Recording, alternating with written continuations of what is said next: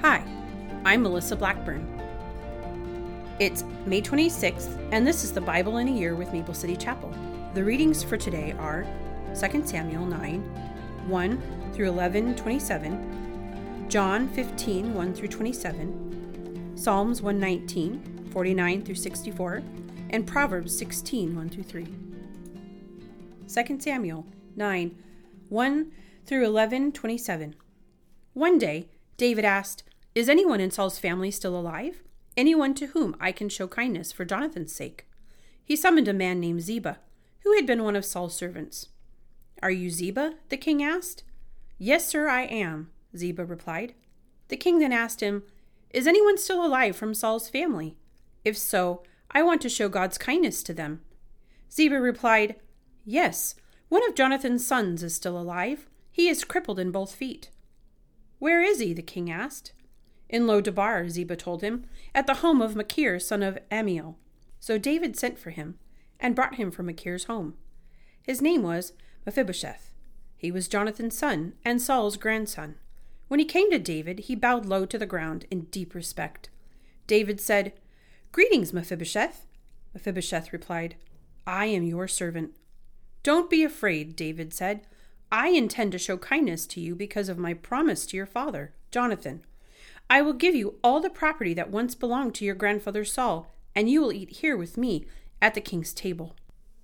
Mephibosheth bowed respectfully and exclaimed, "Who is your servant that you should show such kindness to a dead dog like me?" Then the king summoned Saul's servant Ziba and said, "I have given your master's grandson everything that belonged to Saul and his family. You and your sons and servants are to farm the land for him, to produce food for your master's household. But Mephibosheth, your master's grandson, will eat here at my table." Ziba had 15 sons and 20 servants. Ziba replied, "Yes, my lord the king, I am your servant, and I will do all that you have commanded." And from that time on, Mephibosheth ate regularly at David's table like one of the king's own sons. Mephibosheth had a young son named Micah. From then on, all the servants of Ziba's household were Mephibosheth's servants, and Mephibosheth, who was crippled in both feet, lived in Jerusalem and ate regularly at the king's table. Some time after this, King Nahash of the Ammonites died, and his son Hanun became king. David said, "I am going to show loyalty to Hanun, just as his father Nahash was always loyal to me." So David sent ambassadors to express sympathy to Hanun for his father's death. But when David's ambassadors arrived in the land of Ammon, the Ammonite commander said to Hanun, their master, "Do you really think these men are coming here to honor your father? No, David has sent them to spy out the city so they can come in and conquer it." So Hanun seized David's ambassadors and shaved off half of each man's beard, cut off their robes at the buttocks, and sent them back to David in shame. When David heard what had happened, he sent messengers to tell the men, "Stay in Jericho until your beards grow out, and then come back," for they felt deep shame because of their appearance.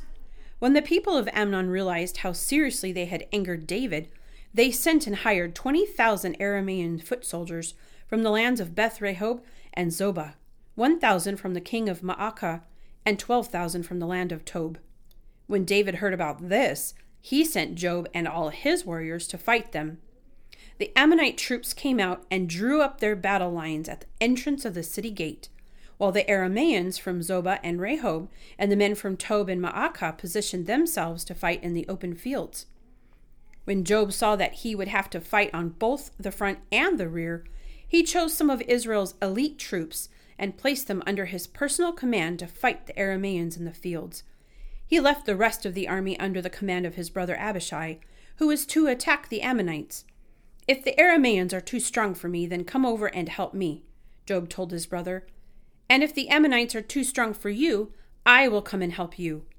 Be courageous. Let us fight bravely for our people and the cities of our God. May the Lord's will be done." When Joab and his troops attacked, the Arameans began to run away. And when the Ammonites saw the Arameans running, they ran from Abishai and retreated into the city. After the battle was over, Joab returned to Jerusalem. The Arameans now realized that they were no match for Israel. So when they regrouped, they were joined by additional Aramean troops summoned by Hadadezer from the other side of the Euphrates River. These troops arrived at Halem under the command of Shobach, the commander of Hadadezer's forces. When David heard what was happening, he mobilized all Israel, crossed the Jordan River, and led the army to Halem. The Arameans positioned themselves in battle formation and fought against David. But again, the Arameans fled from the Israelites. This time, David's forces killed 700 charioteers and 40,000 foot soldiers, including Shobach, the commander of their army. When all the kings allied with Hadadezer saw that they had been defeated by Israel, they surrendered to Israel and became their subjects. After that, the Arameans were afraid to help the Ammonites.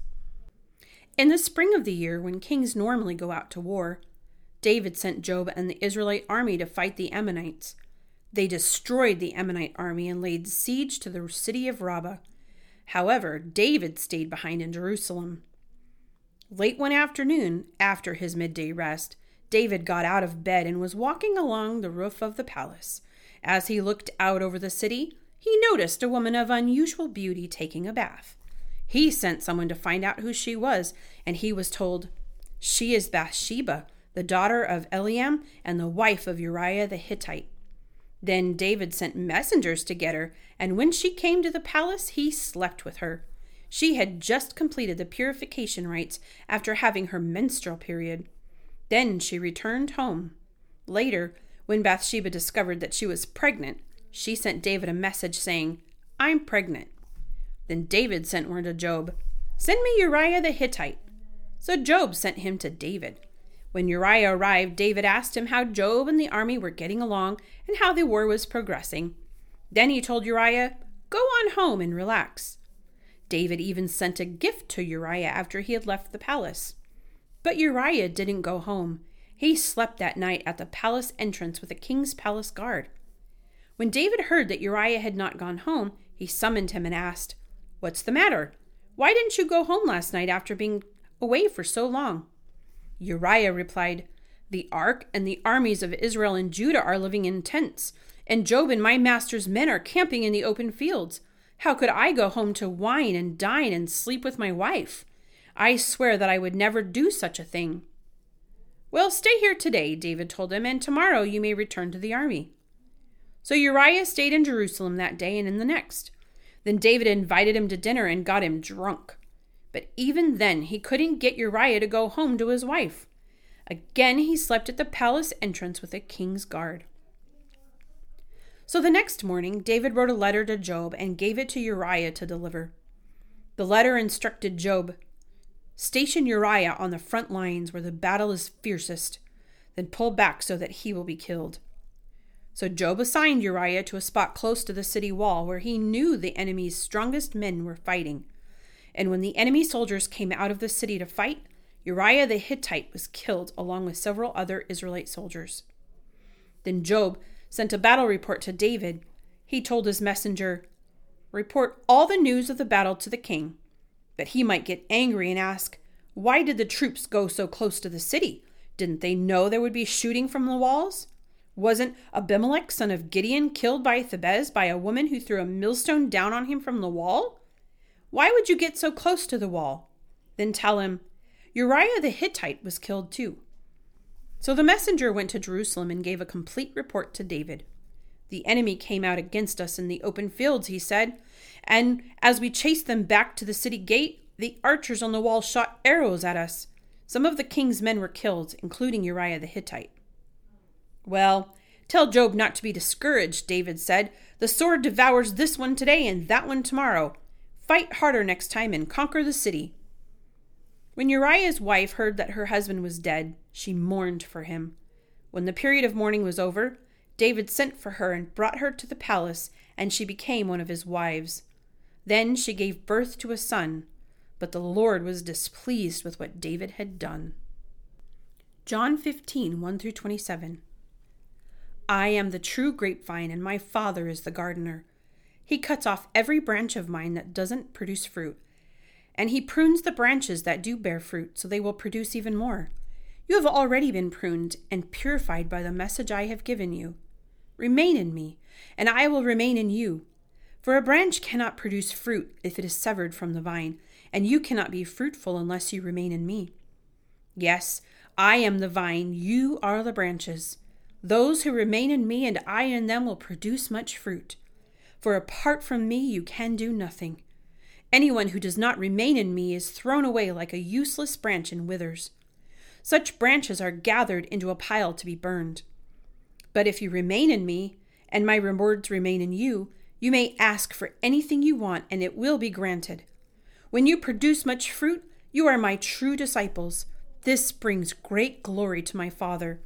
I have loved you even as the Father has loved me. Remain in my love. When you obey my commandments, you remain in my love, just as I obeyed my Father's commandments and remained in his love. I have told you these things so that you will be filled with my joy. Yes, your joy will overflow. This is my commandment. Love each other in the same way I have loved you. There is no greater love than to lay down one's life for one's friends. You are my friends if you do what I command. I no longer call you slaves, because a master doesn't confide in his slaves. Now you are my friends, since I have told you everything the Father told me. You didn't choose me. I chose you. I appointed you to go and produce lasting fruit, so that the Father will give you whatever you ask for using my name. This is my command. Love each other. If the world hates you, remember that it hated me first. The world would love you as one of its own if you belonged to it, but you are no longer part of the world. I chose you to come out of the world, so it hates you. Do you remember what I told you? A slave is not greater than the master. Since they persecuted me, naturally they will persecute you. And if they had listened to me, they would listen to you. They will do all this to you because of me, for they have rejected the one who sent me. They would not be guilty if I had not come and spoken to them, but now they have no excuse for their sin. Anyone who hates me also hates my Father. If I hadn't done such miraculous signs among them that no one else could do, they would not be guilty. But as it is, they have seen everything I did, and yet they still hate me and my Father. This fulfills what is written in their scriptures. They hated me without cause. But I will send you the Advocate, the Spirit of truth. He will come to you from the Father and will testify all about me. And you must also testify about me because you have been with me from the beginning of my ministry. Psalms 119, 49 through 64. Remember your promise to me. It is my only hope. Your promise revives me. It comforts me in all my troubles. The proud hold me in utter contempt, but I do not turn away from your instructions. I meditate on your age-old regulations. O Lord, they comfort me. I become the furious with the wicked, because they reject your instructions. Your decrees have been the theme of my songs wherever I have lived. I reflect at night on who you are, O Lord. Therefore, I obey your instructions. This is how I spend my life, obeying your commandments. Lord, you are mine. I promise to obey your words. With all my heart, I want your blessings. Be merciful as you promised. I pondered the direction of my life, and I turned to follow your laws. I will hurry without delay to obey your commands. Evil people try to drag me into sin, but I am firmly anchored to your instructions. I rise at midnight to thank you for your just regulations. I am a friend to anyone who fears you, anyone who obeys your commandments.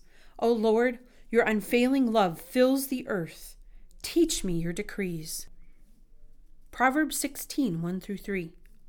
We can make our own plans, but the Lord gives the right answer.